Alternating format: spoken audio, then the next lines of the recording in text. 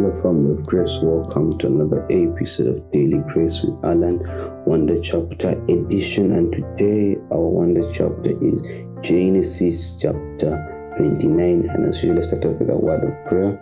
Almighty Lord God, I want to thank you for this wonderful day. I want to thank you for the gift of life. I want to thank you for the gift of provision. I want to thank you for always being there for us. I want to thank you for guiding us and always showing us the love, and for always being there for us. And as we start this day and as we prepare this day, Father, whatever that we're going to do, may you send in your Holy Spirit to come and guide us, to come and protect us, and be with us in everything that we do. We always believing and trusting in your mighty name and that of your Son, Jesus Christ, who strengthens us. Amen.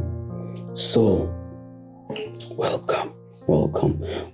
So today's Wonder Chapter, Genesis chapter 29. Jacob arrives in Padan Aram.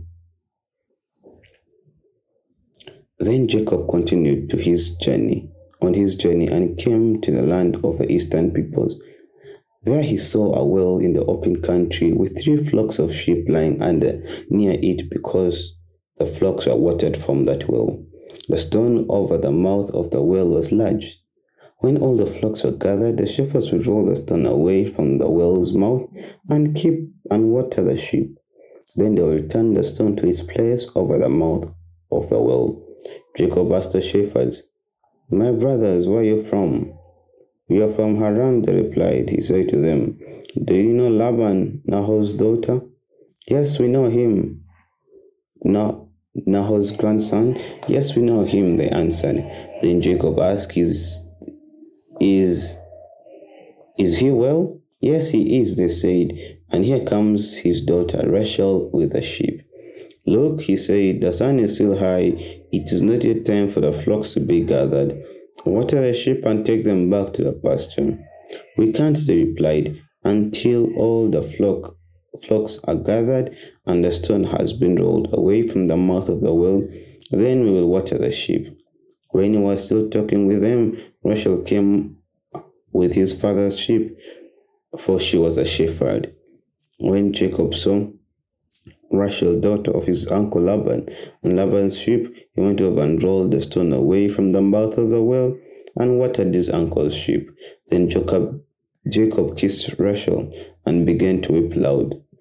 He had told Rachel that he was a relative of his father and a son of Rebekah. So she ran and told her father. As soon as Laban had the news about Jacob, his sister's son, he hurried to meet him. He embraced him and kissed him and brought him to his home. And there Jacob told him all the things. Then Laban said to him, "You are my own flesh and blood." Jacob marries Leah and Rachel. After Jacob had stayed with him for a whole month, Laban said to him, "Just because you're a relative of mine, should you work for me for nothing?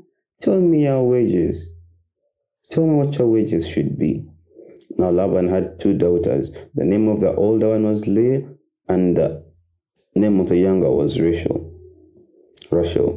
Leah had weak eyes, but Rachel had a lovely figure and was beautiful. Jacob was in love with Rachel and said, "I'll work for you 7 years in return for your younger daughter, Rachel." Laban said, "It is better that I give her to you than to some other man. Stay here with me." So Jacob served 7 years to get Rachel, but seemed like only a few days to him because of his love for her. Then Jacob said to Laban, "Give me my wife, my time is completed, and I want to make love to her." So Laban brought together all the people of the place and gave a feast. That evening came, he took his daughter Leah and brought her to Jacob, and Jacob made love to her. And Laban gave his servant Zilpah to his daughter as an attendant.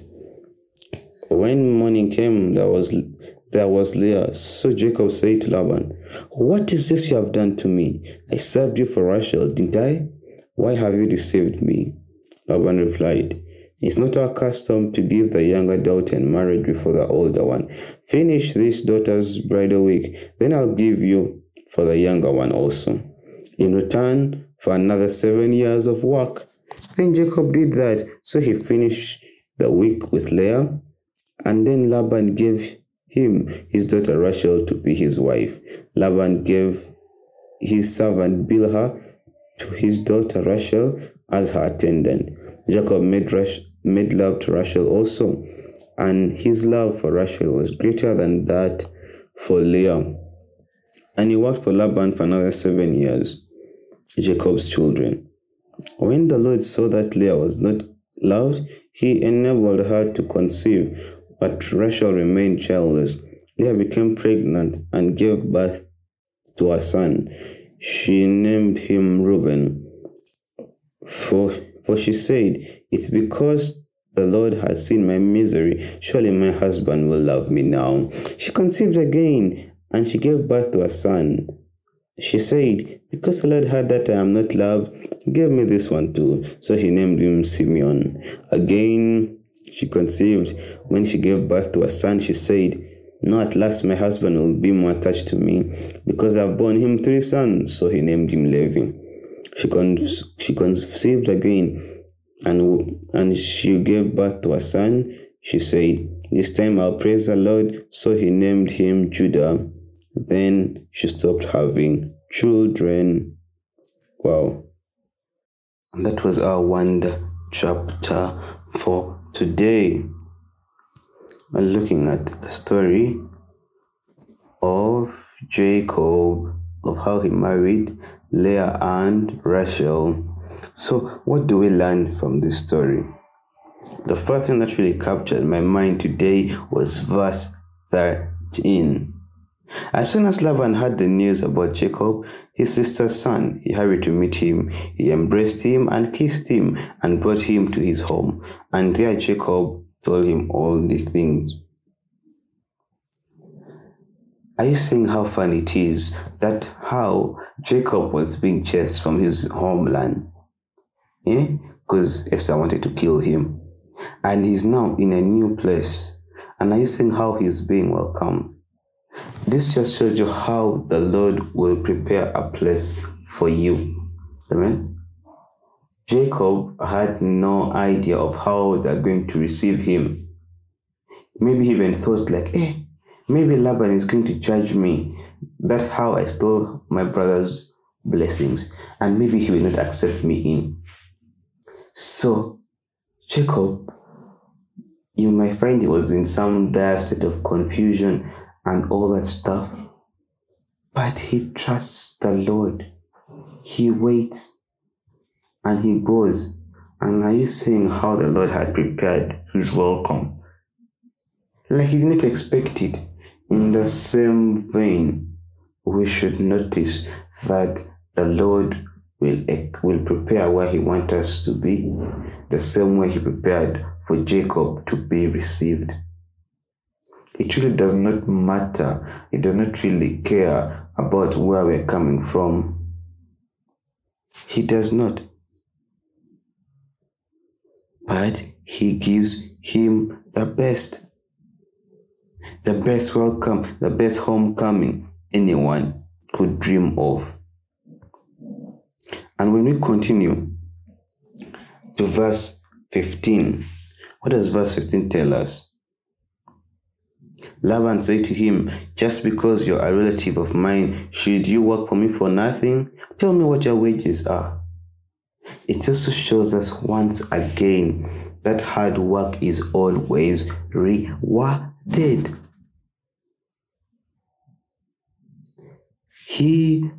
Laban was able to see how hardworking Jacob was and decided to pay a price for his service. It just reminds us not to take advantage of our relatives, of our friends, of our brothers. Just because they owe us something does not mean that we should mistreat them. We should not pay them their wages. No. Give what belongs to Caesar to Caesar. Pay them. Be a Christian. And we saw how hardworking Jacob was. That from verse 28, and Jacob did so. He finished a week with Leah, and then Laban gave him his daughter Rachel to be his wife. He worked so hard. First, He worked for 7 years to get Leah, and he worked for 7 more years to get Rachel. And this is an affirmation of how hard work is rewarded. Trust me, God is really seeing the effort that you put in, the effort that you put in to build your faith with Him. He's seeing everything. And He's going to bless you. He's going to open doors for you. He does not let it go like that. The Lord is seeing everything that you're going through. And we should always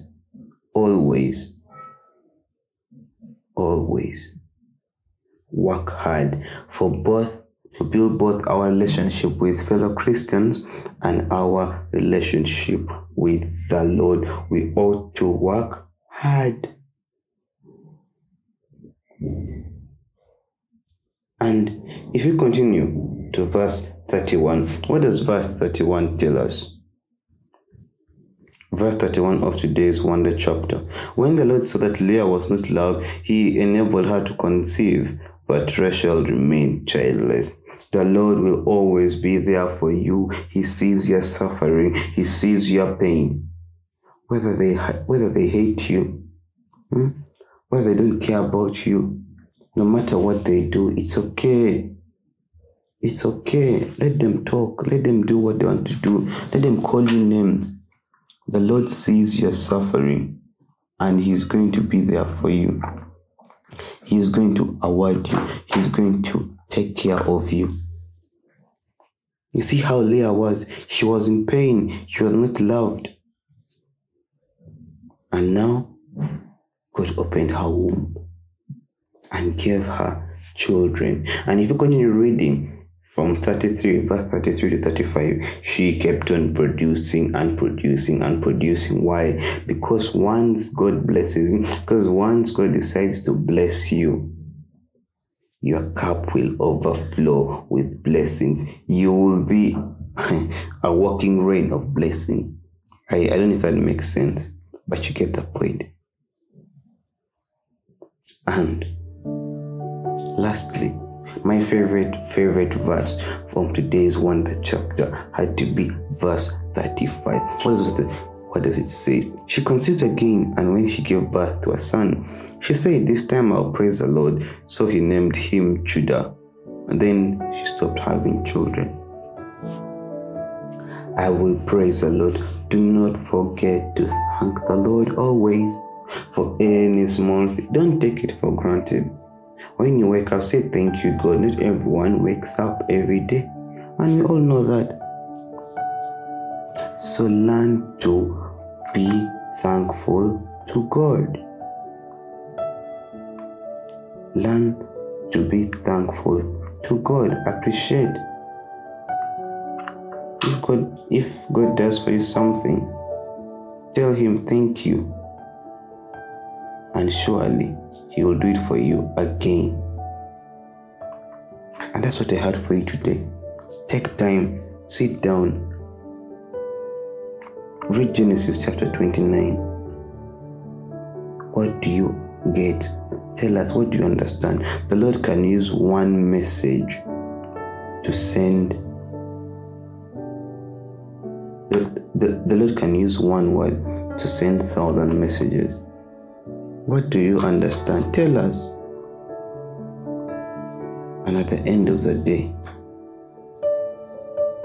we really want to listen to you. You can email us dailyggracewithallen@yahoo.com,